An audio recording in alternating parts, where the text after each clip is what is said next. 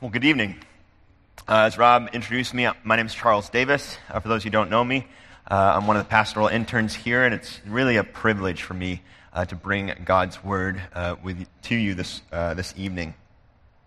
One of our customs here is, as we hear the Word proclaimed, is that we stand as we hear it. So if you wouldn't mind, if you were able to please stand finally as we hear God's Word to us. We're continuing our series in John, and today we're in John 8, chapter 8, verse 12. Then Jesus spoke to them, saying, I am the light of the world. Whoever follows me will not walk in darkness, but will have the light of life. So the Pharisees said to him, You are bearing witness about yourself. Your testimony is not true. Jesus answered, Even if I do bear witness about myself, my testimony is true. For I know where I came from and where I am going, but you do not know where I come from or where I am going. You judge according to the flesh. I judge no one. Yet even if I do judge, my judgment is true. For it is not I alone who judge, but I and the Father who sent me. In your law it is written that the testimony of two people is true. I am the one who bears witness about myself, and the Father who sent me bears witness about me. They said to him, therefore, Where is your Father? Jesus answered, You know neither me nor my Father. If you knew me, you would know my Father also. These words he spoke in the treasury as he taught in the temple, but no one arrested him because his hour had not yet come. This is the word of the Lord. You may be seated.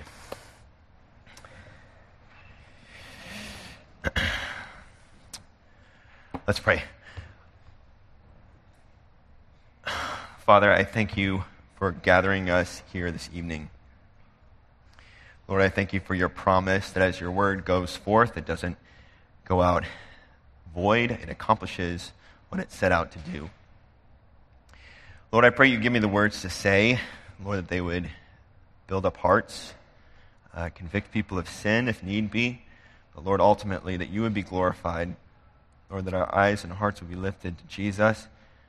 We would know more of your grace and your love for us in him. I pray this in Christ's name and for his sake. Amen. I hate roaches. I don't know if I need to say that. I mean, I don't know anyone who really likes cockroaches. There are companies that make a living off of eliminating them. But it's a very real thing for me because just recently I moved down to City Heights to a new place. Has nothing to do with City Heights. But we found shortly after that we had a roach problem. And some of you, I'm sure, have had this experience if you've had a pest problem, especially roaches. What I would do is I would come home after a long day. It'd be dark outside, no lights on. I'd come in, I'd first one in, turn on the lights, and what happens? All these little punks on the floor just scurry away into the darkness, into the shadows. They're repulsed by the light. They don't like the light. They don't want to be seen. Now, why am I telling this story other than to just bring gross memories back to your mind? Well, today we just heard that Jesus proclaims himself to be the light of the world. And what we find is that not everyone is drawn to that light. Not everyone wants to come to that light. In fact, we see a group of people that are actually repulsed by that light. They're actually run away from that light and rather run to the darkness of their own pride and sin. And also what we'll find is that these people aren't so much unlike us. You know, we believe in Jesus, we trust in him, we believe and affirm that he is the light of the world. We follow after him the best we can, but we're still struggling with sin.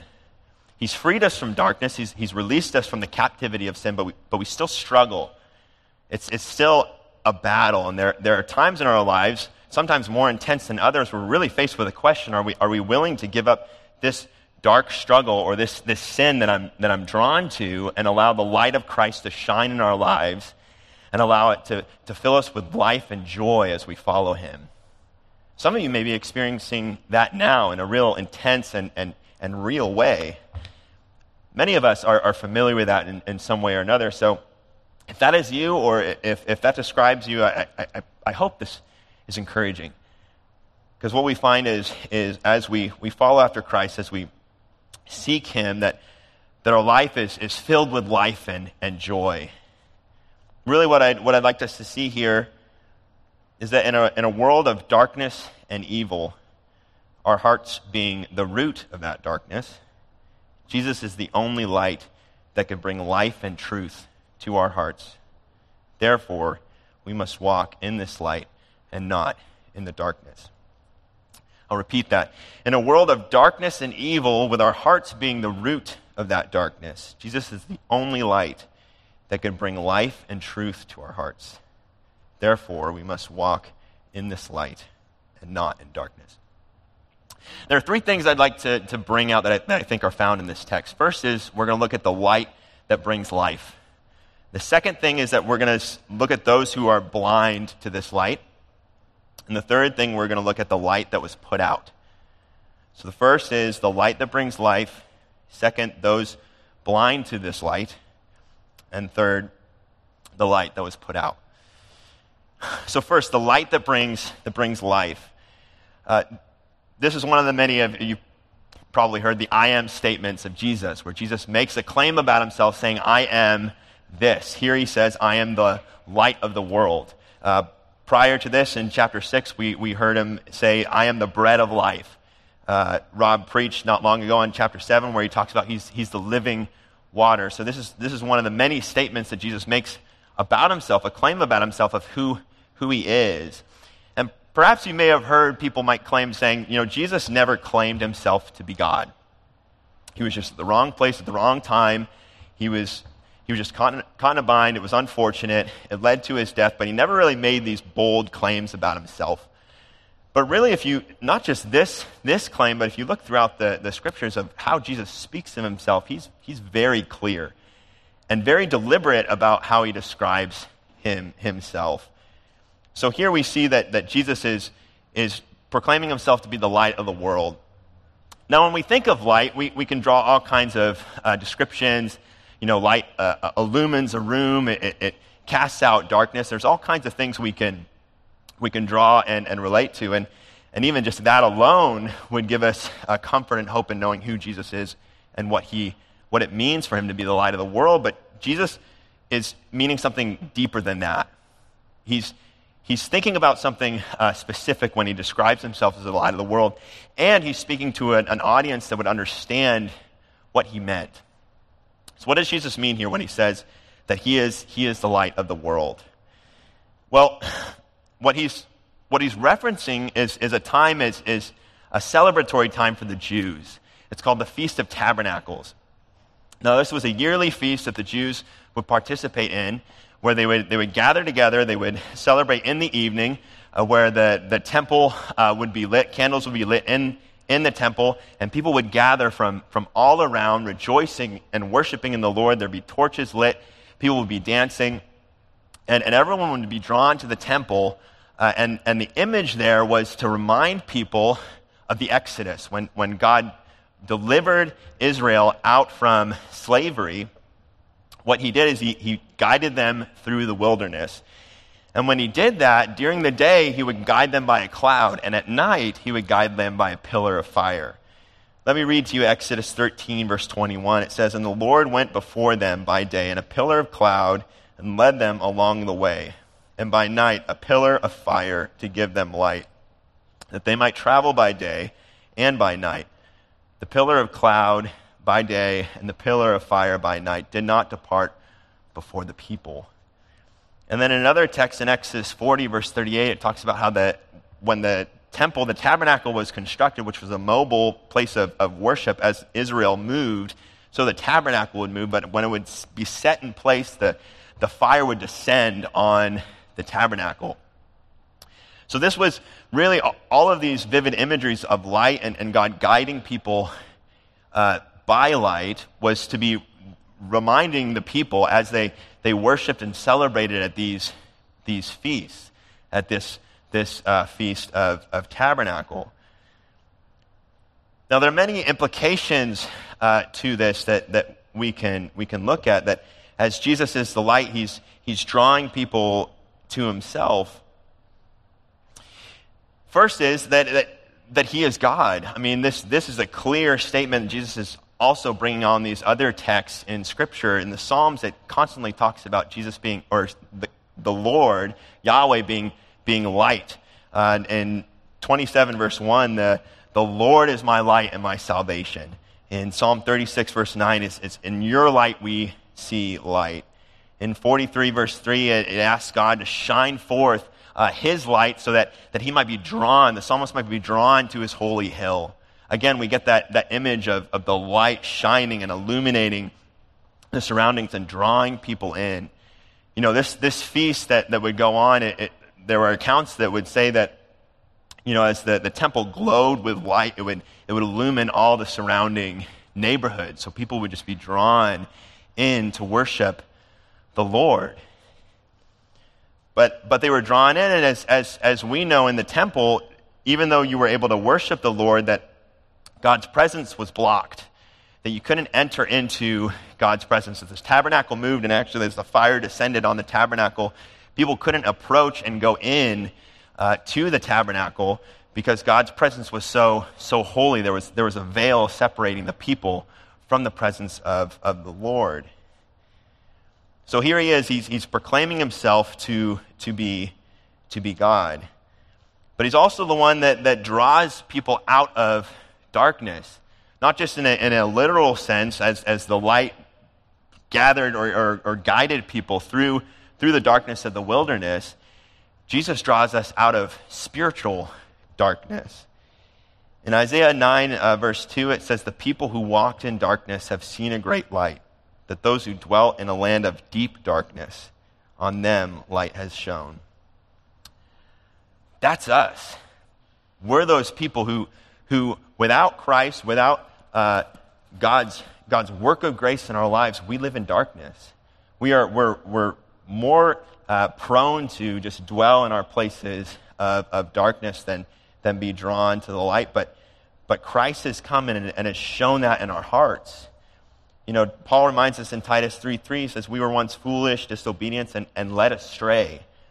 That without Jesus, that you and I are just walking in the darkness. But I want to encourage you that as we recognize that and we see that at times we feel like, maybe this is you, that, you know, as we wrestle with that darkness, as we wrestle with our own sin, at times we feel like we're just captivated by it. We're slaves to it still. That there's no way to be able to resist the pulls of temptation. And perhaps that's you. Perhaps you feel so defeated by your own sin, so defeated by the own temptations that you struggle with. And we struggle with all kinds of sins. You know, your sins might look different than my sins, but all of us wrestle in some way or another. And there are times we feel so just captivated by our own sin and just feeling like the darkness is just enveloping us, that we just feel automatically just surrender to it. But what does Jesus say? He says that those who follow after me, those who look to my light and seek me and know who I am, will never walk in darkness. Really, what Jesus is saying in the absolute sense, no one who follows me, who follows after my light, will walk in darkness. Now, what does he mean by this? It doesn't mean that Jesus says that you and I will never sin. That once we come to him, you and I will never wrestle with sin. If that was true, none of us should be here. You know, all of us wrestle with sin in some capacity, and the New Testament, the Scriptures assume that. They know that even as Christians, even though we're walking after Christ to the best of our ability, we still struggle and we still fall and still fail. So what Jesus is saying is not that we'll never sin, but the way the New Testament talks about us as believers, we find statements like these that are kind of extreme, to really say that you're no longer the person you once were. It's as if you will never walk in darkness. You've been released from the power of sin. You've been released from that darkness. You're no longer under its power or control. That now you've been delivered from that. So walk in the light is really what Jesus is implying, that as we follow after him, we're no longer under the power of that darkness. And actually, that what Jesus says is that the light of life that will shine on us, that in him we have that light of life, that as Christ's light shines on us, we experience life. We experience joy. We experience the freedom from sin. So if sin has left you feeling defeated this evening, if this week has just been just marked by just struggle and defeat, that you have the light of life shining in you. That sin that you wrestle with, that deep, dark secret that you haven't told anybody, that sin has no power over you if you're trusting in this light, that you've been released from that darkness. So what do we see? Do we after we see who Jesus is, how he refers to himself being God and being this light that draws people out of darkness, as we gaze, as we continue to follow after him and trust in his mercy and grace, we experience that life and that joy of following him. How do people respond to this? Do people follow after him and worship him after this? Well, actually, we'll see a group of people that in that day and age would be the least expected to reject him. The Pharisees were people that were at the top of the food chain in the religious, or in the Jewish world. I mean, they were the most astute and moral people. They knew the law front and back. They memorized the scriptures. They were very smart and very they really understood the law, and not only understood it, but they practiced it, and they were good at living out what, or at least they believed themselves to be good at living out the law. So of all the people in that world, you would think they would be at the front of the line to follow Jesus. If they really understood the scriptures, if they really understood the prophecies and what it spoke about the Messiah, they would be the ones to bow down and worship Jesus. But what do we see? We see them just reaching for whatever argument that they can muster. I mean, you and I have had that experience where we're trying to make a point and we're arguing after something, and no matter how we get there, it doesn't matter, just as long as we're right. Even though the argument we're making has no relevance or doesn't really support our argument, we don't want to surrender. We don't want to give up us being wrong. And here we see the Pharisees doing that. This reminds me of a story.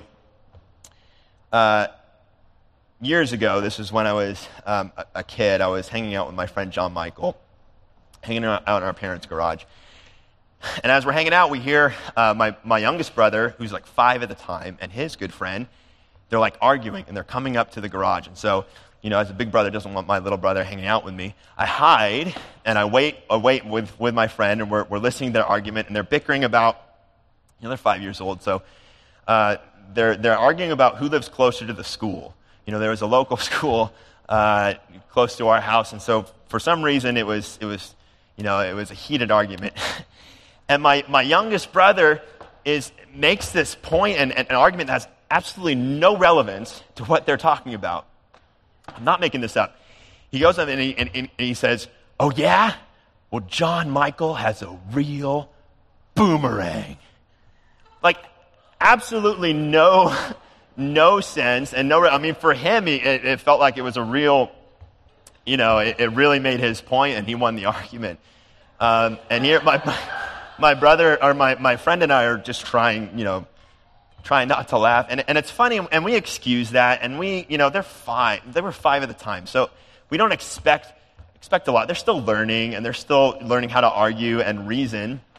So something like that is funny, but we don't fault them for that. But the Pharisees aren't 5 years old.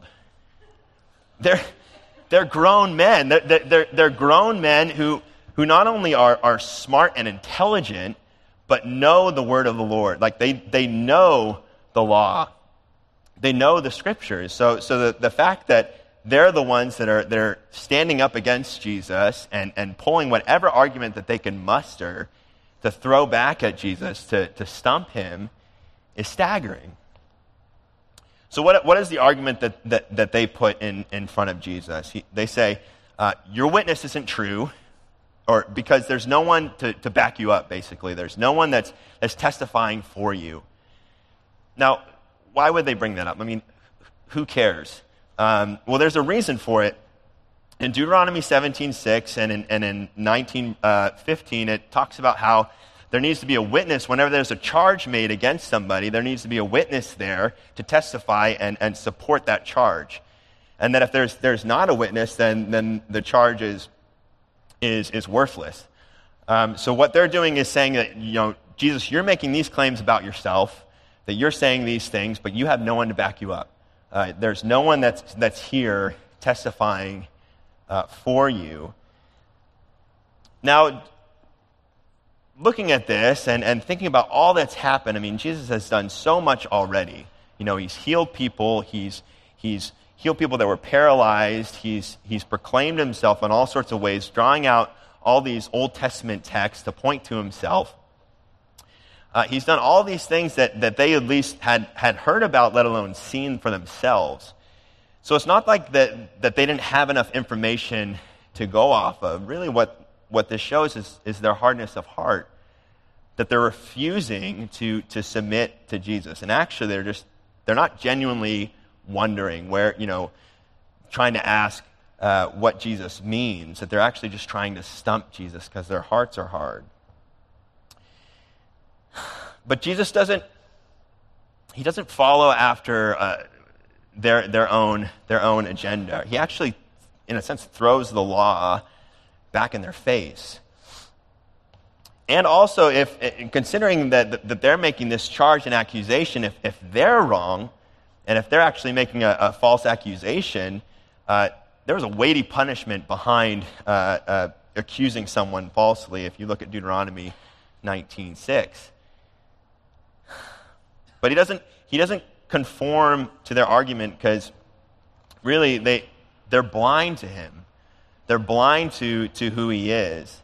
They're blind to the fact that Jesus is God. There are three things that we see. First, they're blind to the fact that Jesus is God. He says, even if I bear witness about myself, my testimony is true because I know where I came from and where I am going. What he says is true because basically what he's saying, he says he's true because he has omniscience. He has this utmost knowledge that only God has of knowing where he's from and where he is going. And we have all sorts of texts already. Just in John 1:14, it says that the Word became flesh. Like this is God who's come to them. So here they are arguing against the Lord himself. And he is the one, as we looked at last week, who wrote the law. He is the one who gave out the law to them. But the Pharisees are blind to this. And also, as he says, they judge according to the flesh. He says, if I judge, my judgment is true. You judge according to the flesh, but if I judge, my judgment is true because it is not I alone who judge, but the Father who sent me. What Jesus is saying is that he hasn't come on his own. He's actually come on a mission. He's been sent by his Father. And he's been sent to save. That's why he says, I don't judge. We've seen other places as well. What he's saying is that the purpose of his mission is not to condemn. In John 3:17, it says that the Father sent the Son not to condemn the world, but that the world might through him be saved. Really what Jesus' mission was to save us. Jesus came to sacrifice himself. But he says, even if I judge, my judgment is true because I'm submitting to the Father. Jesus didn't just come on his own agenda. He came under a plan that was written before time began. And it was a plan that his Father and himself and the Spirit planned out for him to accomplish for us, and that was salvation. And the Pharisees believed that they were right because they had God's word, quote unquote, behind them. They believed that they were standing on the law, and so that they had actual authority in what they said. But when Jesus says, your law, he's not separating himself from the law of God, but what he's saying is that your interpretation of the law, your understanding of the law is false. But even, in your law, it says that on the testimony of two witnesses. So what he's saying is that, my witness is true because the Father is also supporting what I say. So they misunderstood the laws. The third thing, they say, they believe that their trust is in the law, and that's enough for them. But the Son is supporting himself by the ministry of the Father, the mission, and the sending of the Father.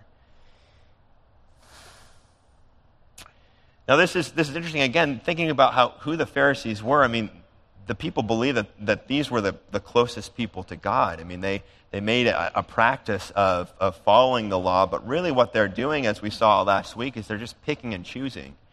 They're picking and choosing what works out for them, what helps them in their pride, in their ministry, in their life, even if it puts down others. But when it comes to things in the law that condemn them and make them out to be just as sinful as anybody else, they are repulsed by that. They're offended by that. So they're misunderstanding the law. They don't really understand the purpose of the law. Now, Christianity is not about keeping rules or being obedient, which is what the Pharisees believe. They thought that they can actually approach God rightly because of the practices that they had made for themselves. But Christianity is about trusting in the finished work of Jesus. And that's why Jesus is being so frontal with them. And it's actually an act of mercy that Jesus, even though he's being so harsh and he's calling them out on their sin, he's doing that so that they might repent. They might turn from their pride. They might turn from their darkness. Now, the Pharisees are easy targets. I mean, we can pick them up and assess them and critique them and say how everything that they're doing wrong. And it's true, and it's good to recognize those things. But the reality is we're more like the Pharisees than we would like to admit. We as we looked at last week, how often we judge other people. We put other people down and raise our own identity and our own lives up at the expense of others. But as soon as someone calls out our sin or our sin is revealed to us, we're repulsed by it. We pick and choose, really. We pick and choose what we want about Christianity as the Pharisees did. They weren't allowing God, the light of Christ, to penetrate their own pride. And there are times that we do that as well. And maybe the Lord is revealing your life a particular sin. The light of Christ is shining on you and is revealing in your heart a particular sin or idol that you're wrestling with. Again, all of us have different sins. Maybe your sin is anger. You're angry at something that was done that was wrong to you. You are frustrated, angry at that person, but that anger is turning into bitterness. The anger is turning into hatred. And the light of Christ is shining on that, and you don't want to give it up. You don't want to release that anger and frustration. You're holding on to it. Maybe it's addiction and in all sorts of forms. I mean, addiction can take all sorts of ways, and maybe you're drawn to a particular addiction where you're feeling like it'll satisfy your needs. It'll give you what you want in the moment, and you're wanting to run back to the darkness. You're wanting to run back to the life that you once lived. And maybe God is calling you to a life of suffering. And you're willing to give up certain things, but there are some things you're just not willing to give up, if that means following after Jesus. We do this. We pick and choose when it comes to following after Jesus. We're willing to follow at him, but sometimes it's at a certain point. And when we reach that point, we're faced with that question: are we willing to give up these particular sins and issues? Are we willing the Lord to work in our hearts and our lives, to work out the life of Christ in our hearts? And trust me, this is just as much for me as it is for you. I'm not just preaching this out to you. I have my own sins and faced with those questions of having to give up and allow the life of Christ, the light of Christ to shine and to bring life and joy in my heart. So allow the light of Christ to shine through you, and know that this light brings life. I mean, we've talked about this before, how easy it is to follow after sin, to go back to the life we once lived, because it's gratifying. It has this immediate gratification. It satisfies our needs for the moment, but it only brings death. It only brings hardship and more pain. And the life that we have following after Jesus is hard. It's difficult. It's painful. It's frustrating. It's inconvenient. You can fill in the blank, but it's difficult. But the reward that what comes in the end is far greater than anything that any kind of sin or really anything else can offer. So maybe you're feeling the weight and the burden of sin and the guilt of sin. You feel enveloped by the darkness. You feel the shame, the seemingly impossible task of following after Jesus. I mean, you're faced with your own sinful desires day after day. So how do what does it mean allowing the light of Christ to shine in your life? Well, the third thing that we'd like to look at is the light that was put out. This text ends and it says that Jesus, I'll just read it. After Jesus says these things, he says, "These words he spoke in the treasury as he taught them in the temple. But no one arrested him because his hour had not yet come." Here we see that although the Pharisees wanted to arrest him, wanted to put him to death, they weren't able to. If this was a movie, we didn't know the end of it. We might be glad and excited. I mean, our hero lives another day. He wasn't taken by the villain. But if we continue on the story, we know that eventually the Pharisees do arrest him. And the Pharisees do kill him. But that wasn't against his own will. And that's why this verse ends. It says his hour had not yet come. When it talks about his hour or the time, Jesus will talk about my hour or my time has or has not yet come. What he's talking about is his crucifixion. The hour is the hour of his death, when Jesus would be arrested and beaten and crucified. But he didn't do it against his will. In fact, he did it willingly. As we'll see later, that Jesus willingly gave himself to the guards. And doing so, submitting himself to his Father's will. And when Jesus died, it wasn't just a simple death. He was taking on our own sin and darkness upon himself. Those things that you and I are just constantly drawn to and want to run after, and the sins that you and I commit day after day, and the sinful thoughts that we have, the words that we say that aren't pleasing to the Lord, that's what Jesus took upon himself.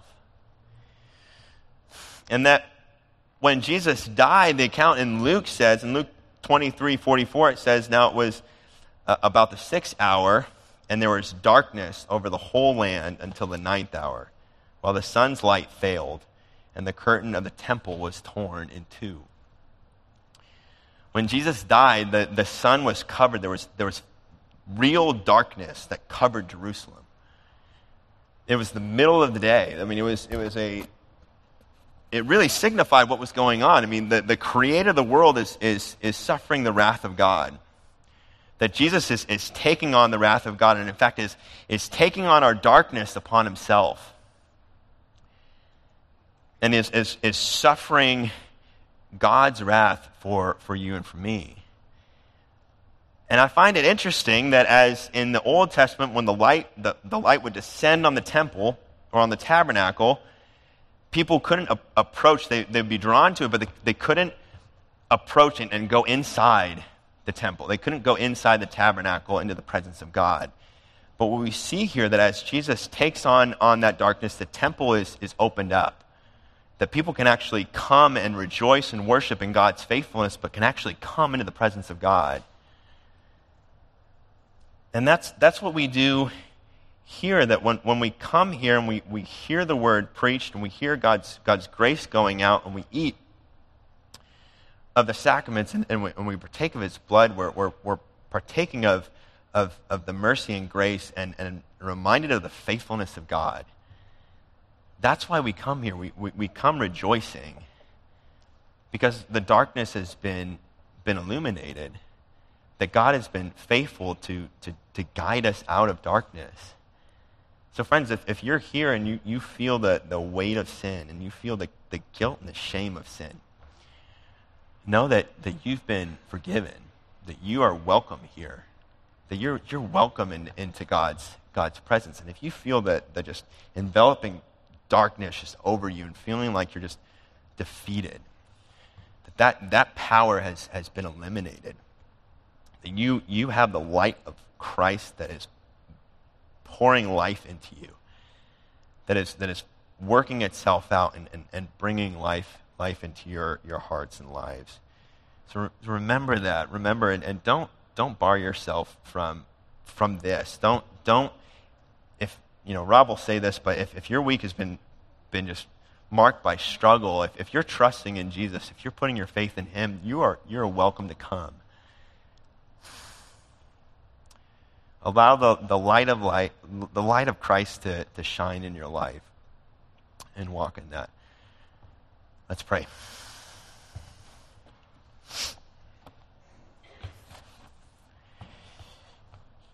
Father, I thank you, God, that you have been faithful to us, even in moments where we are unfaithful, we lack belief at times, or that we feel the draw of our own sin and darkness, or that you still remain with us. Your grace is sufficient for us. Lord, you welcome us here. God, I pray that our worship would be filled with joy. Lord, we would rejoice in the work that Christ has done. Lord, as we partake of your sacraments, we be encouraged and built up. Lord, and as we face this week and face our darkness, Lord, that you would guide us by the light of Christ. That you would lead us through the pain and through the turmoil until we see you face to face. I pray this in Christ's name and for his sake. Amen.